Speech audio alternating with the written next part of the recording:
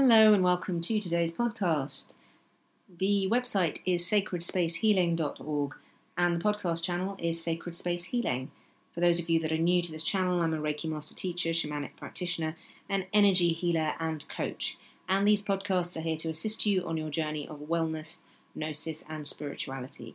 Head over to the website to check out the other work that I offer, the core wound healing sessions, the life purpose work, the one-to-one coaching and healing, as well as meditations, other blog posts, and other podcasts as well. The website is sacredspacehealing.org. So welcome to today's podcast, and in this podcast we're going to shine a light on that old chestnut, that old lament, why am I still single?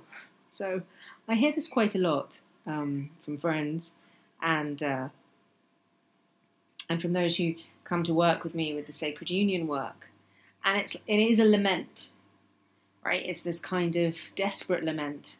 Why hasn't it happened for me? When will I meet someone? I'm tired of being alone. I don't want to be alone. I want someone to share my life with. You know, all of those familiar laments that we all have been through, I'm sure, at different points in our life. The first thing to say around that is there is no reason why one individual is in a relationship and another isn't. Just because you're not in a relationship at this point in your life doesn't mean that there's something wrong with you. There is someone for everyone, as they say.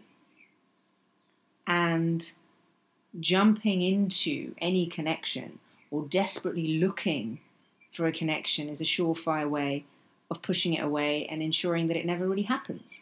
So we attract to us that which is of our vibration. And if our vibration is needy or desperate or unhappy in some way, it will only attract more of the same. So the best way to bring that relationship, to have it manifest, is by having the most wonderful life that you possibly can. You know, the most complete, happy life that you possibly could ever have. And how do we have that? How do we build that life for ourselves that feels rich and fulfilled without it being a kind of game that we're playing with the universe? I've said this before in other podcasts, and I say it frequently in sessions, is that, you know, the most important relationship that you will ever have in your life is with yourself. And when you are in right relationship with yourself, everything else falls into place. If we're not in right relationship with ourselves, we can't be in right relationship with spirit, with God, spirit, universe, with spirituality. It'll be dysfunctional, it'll be off balance. We'll be looking to that relationship to fulfill us in some way. And our wounds will play out. And if we're not in right relationship with spirit, we can't be in right relationship with the world and with another. And what we tend to do is focus on, you know, that third relationship, wanting to be with another, without really doing the work to be in right relationship with ourselves.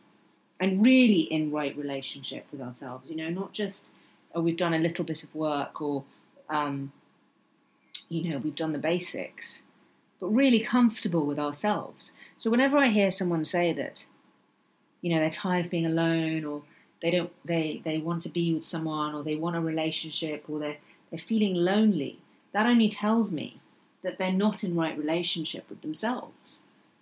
That there's more work to be done. And if you're not comfortable with you, you know, if you need the TV and the radio on the whole time, or you have to be on your phone, you've got to be out the whole time, or you're constantly like seeking, looking, you know, is it him, is it her, who can I have something with, then you're not in right relationship with yourself. You're not comfortable with yourself.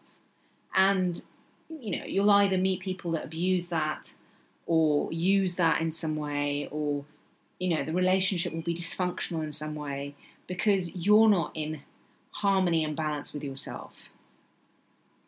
Yeah, perhaps we're fed this idea that being single is this terrible thing. You know, women are called spinsters if they're single. Men are bachelors and they're kind of cool and they're playing the field.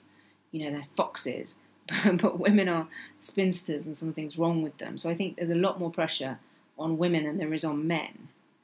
And then there's this idea that, you know, if you get to a certain age, or if you look a certain way, or you have a certain body shape, that you're never going to meet anyone. All this stuff is nonsense. There is someone for everyone. And ultimately, if you're doing the work and you're working on yourself and you're healing yourself and you're aligning yourself with those frequencies of self-love and self-respect and empowerment, it can't help but be matched in your external world. Now, I say this often as well, sometimes bad things happen to good people. And sometimes you can do all that work and all that inner work and you still meet a right tool. You still meet people who treat you really badly. And that's not because you're doing anything wrong, it's because that's just life, isn't it? And sometimes that stuff happens. And when it does, it's a sign that maybe your radar, maybe your litmus test, it needs a bit of updating. We tend to be drawn to what's familiar, and we sometimes need to break those habits to move away from familiar patterns in relationships or familiar toxicity in relationships. And like any habit, it takes a while to undo that. So there are no failings necessarily, whether you're single or you've come out of a bad relationship or you feel like you're meeting the wrong people. They're learning opportunities and learning curves to not put your poor self through that again. The worst thing that anyone can do when they're seeking a relationship is to get obsessed with it. Work on you, work on the qualities in you that you most admire, that you most want to celebrate. Often, when people are looking for a partner in the sacred union work, I'll say, well, what is it that you want in your partner? And they'll give me a really long list. And sometimes it will be specific and sometimes it will be very general. Like they're funny or they're good looking or, just really general. And sometimes they're really specific. And I'll listen to the list and then I'll say, how many of those qualities do you have in you?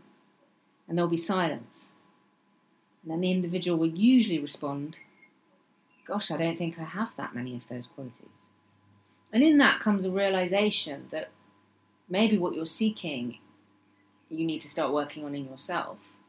Maybe what you're seeking also is coming from a place of a deep knowing that you've still got more work to do. And isn't it unfair that we want a partner that is generous and funny and sexy and spontaneous and adventurous when we're none of those things? When we've never even tried any of those things? We should at least know what those things look like, feel like, taste like, before we want them, demand them in a partner. But of course, pseudo-spirituality has created this idea that all you need to do is light a candle and do a spell or create a vision board and then they'll turn up. But that's not really how real, true relationships, true unions work. It is about doing the inner work. And when you're doing that inner work, know that your beloved is feeling it and is doing that inner work too, because they're your match.